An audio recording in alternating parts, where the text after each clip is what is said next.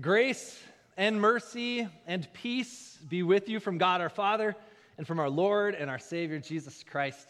Amen. These are my baseball cards from when I was a kid. It's not all of them. I have more boxes at home where the baseball cards are just thrown into the box, all laying loose in there. I don't quite know what's in the box, but I do know what's in this one because this is my album. This is where I put the special cards, the ones that I thought would be worth something, ones I wanted to take care of and collect. And just recently, I rediscovered my baseball cards. They've been in the basement for a while, and I haven't really opened this binder for a good solid 2 decades, but it kind of piqued my interest recently, and I got thinking, I wonder if any of these cards are worth anything. So I punched it up online, and you can go card by card searching for the brand and the year and the player. And did you know this? I have a card in here that's worth 9 cents. I have another one worth 11 cents. I have one worth 4 cents. And then I got to the card. The card that is worth some money.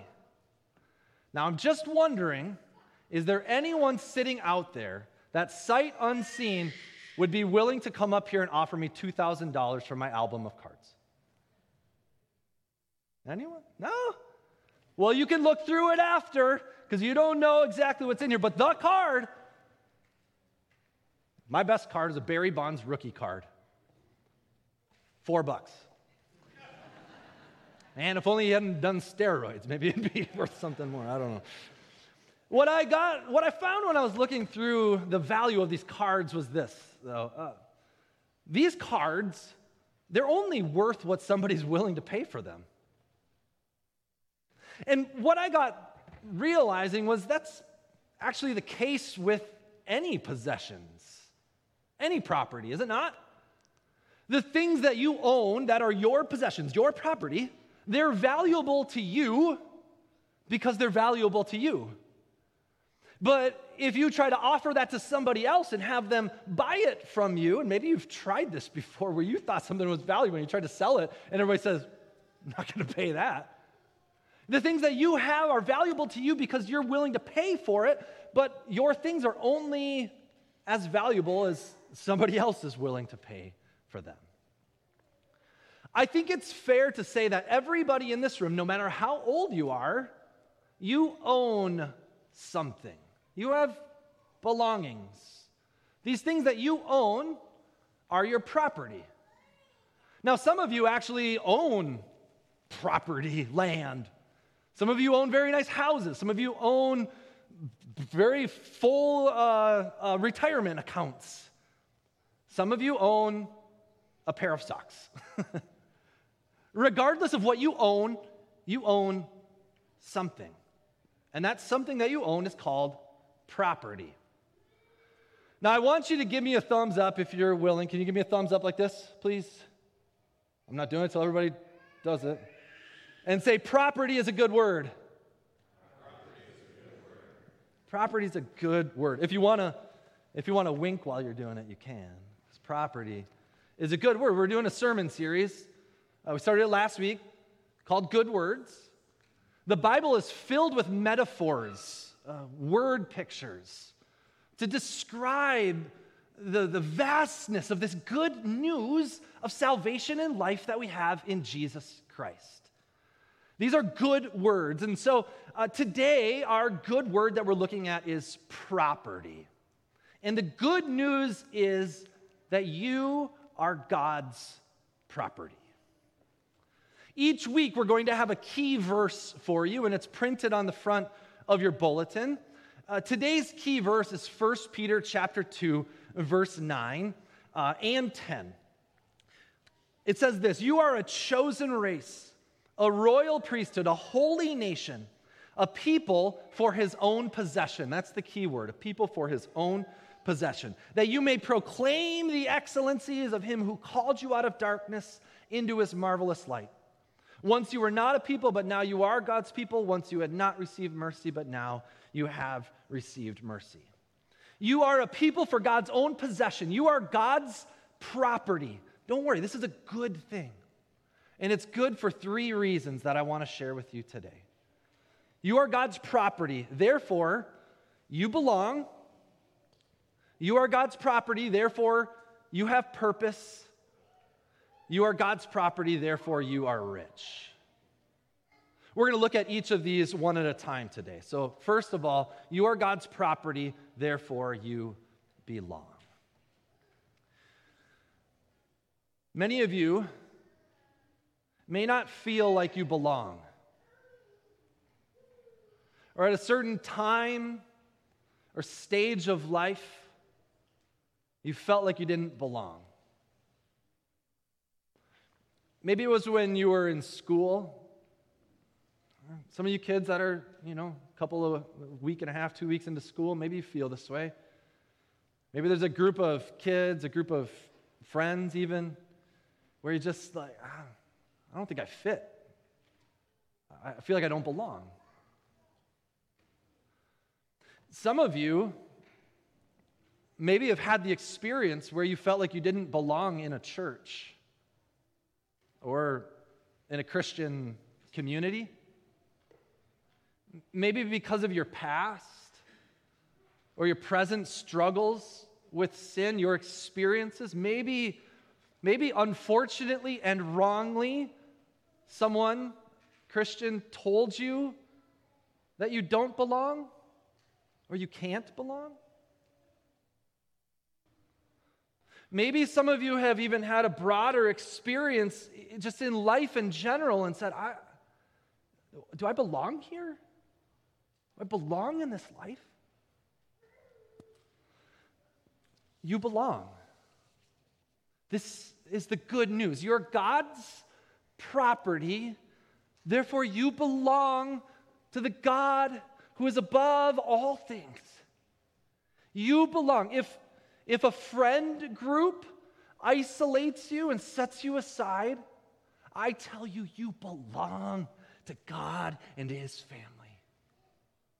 If a church or a Christian group somehow wrongly told you that you can't belong because of the sins of your past, I tell you that God does not reject you. You belong. And if it feels like the world is just outside of your grasp, if you're struggling to figure out if you belong here, you do. If the world sets you aside, God will never leave you nor forsake you. You belong. You belong to God. You are God's property. You belong to him. And this is good news. This is good news. The Bible talks often throughout the Old Testament and the New Testament that people belong to him. And every time that God says, you are my people, it's also included with the promise that you're his treasure. You're precious. You belong. He loves you and cares for you. This is what the Bible demonstrates, that when God possesses something, that he loves it and he treasures it. I told you my baseball cards are only worth what somebody is willing to pay me for them. Property is only worth what one is willing to pay for it. Jesus paid for your life with his life. Jesus exchanged it all, gave up it all for you so you can have life and have it to the full. You belong. You've heard it said, what's one man's trash is another man's treasure. Some of you pack rats know that well, right? What's one man's trash is another man's treasure. Some of you may feel at times in life like you belong in the trash, like you don't belong, like you've been cast and set aside. The good news is God in his grace is a dumpster diver. And he's reclaimed you and purchased you from the heap of sin and considered you to be his treasured possession, from trash to being a treasure. You are God's property. You belong. And that's a good word. Second of all, you are God's property, therefore you have purpose. If I've heard it once, I've heard it many times. One of the things I have spent a lot of time with a lot of people on is figuring out what their purpose is in life. Whether life in general or just trying to figure out what's my purpose in this moment, in this phase of life, in this situation. What's my purpose? A lot of us struggle with this question. I'm sure you have at times. We struggle with this question, what's my purpose, when we try to manufacture purpose for ourselves, or when we look to the world for our purpose. But when we recognize that God owns us and we are his property, and he has purpose for us as his property, then the pieces start to make sense. You belong to God. You're his property. He's paid a price for you. Guess what? He has purpose for you. We read in 1 Peter 2:9, says this, that you may proclaim the excellencies of him who called you out of darkness into his marvelous light. This is your purpose. You belong to God. He has won you to be his prized possession, brought you from trash to be treasure, brought you from darkness into light. I'm imagining that all of you at some point have saved money for something big. And you saved up that money for something big because you had big plans for the thing you were going to buy. You had a purpose in mind for the thing you were purchasing, correct?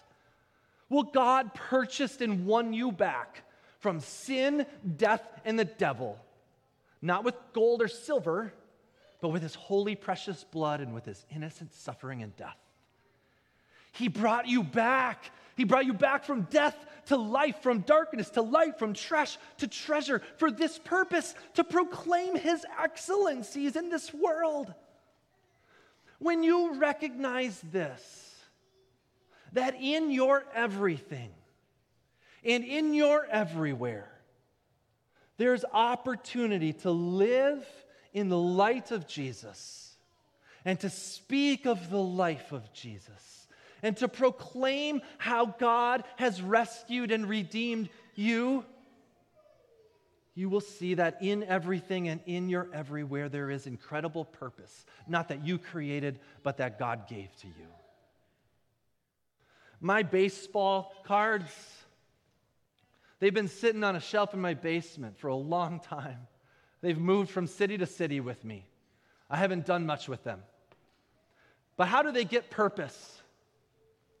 I, the owner, give it to them. Today, they're serving as a sermon illustration to you, right? I don't know. I mean, I could go probably with tossing them in the trash, but as soon as I opened it up, floods of memories of my brother and I and our friends trading and exchanging and paying attention to these sports figures, and all these wonderful memories flooded into my mind. And if nothing else, the purpose of these is to remind me of those good days, and I can share those stories with others as well. Long story short, I can do whatever I want with this because it's mine. I determine the purpose. God has determined your purpose to proclaim his excellencies in this world. You have purpose. Finally, you are God's property, therefore you are rich. Pastor, I'm not rich. I don't own anything but a pair of socks. Pastor, I'm not rich. It may look like we have money, but we're faking it. We're in debt up to our eyeballs. Just a side note, if this is a situation that you find yourself in where you are struggling with material wealth or struggling to pay bills or any of those sorts of things, our church is here for you. Okay, this is just a side note. We have a fund established. We can help you. Just reach out. Okay, we're here to help you. But that's a side note. We're not talking about material wealth here in this sermon. When I say you're rich, we're not talking about material wealth. We're not talking about how much you own in this world. Your wealth in God's sight and for eternity is not determined by the mass in your bank account or by how many toys you've accumulated in this earth. You can be materially rich and still poor. And you can be materially poor and still be rich. Your wealth in God's sight and for eternity is determined by Him who has all riches. And He has said to you, you are my riches. You're rich because you're His riches. You're treasured because you're His treasure. You are infinitely rich in God's grace. You're a prized possession. You are His special treasure, His precious jewels. Your account is filled to overflowing with life in Christ. You have life to the full. Your life, your account in God is not bankrupt. It is filled to the brim and overflowing. Christ exchanged His riches for your poverty. The Apostle Paul writes this in 2 Corinthians chapter 8. For you know the grace of our Lord Jesus Christ, that though He was rich, yet for your sake He became poor, so that you, through His poverty, might become rich. Christ exchanged it all for you. Though He was rich, He became poor. Though you were poor, now you are rich. You are God's property. You belong, you have purpose, you are rich. This week, I encourage you to live as one who is God's property, to live with the encouragement that you belong, that you have purpose, and that you're rich. Each week, we're going to be giving you a key verse. It's printed on the front of your bulletin. My challenge to you, and as families, commit this verse to memory. Okay? You can take the bulletin home. We have plenty for the next service. If you want to take it home, hang it up somewhere, work on it as a family. In Sunday school, the kids will be learning this. In life groups, you'll be processing it more. Commit it to memory. And then next week, commit the next one to memory. And finally, it's this. These good words are words that you use in your everyday language, concepts that are present in the world. The idea of property, it's everywhere. So I want you to be thinking, next time you talk about property, next time you think about property, I want you to think about how you're God's property. Next time you spend money on something, be reminded that Christ gave up His life for you. And next time you tend and care for a piece of your property, remember that God tends and cares for you. You are God's property. Therefore, you belong. Therefore, you have purpose. Therefore, you are rich. In Jesus Christ's name, amen.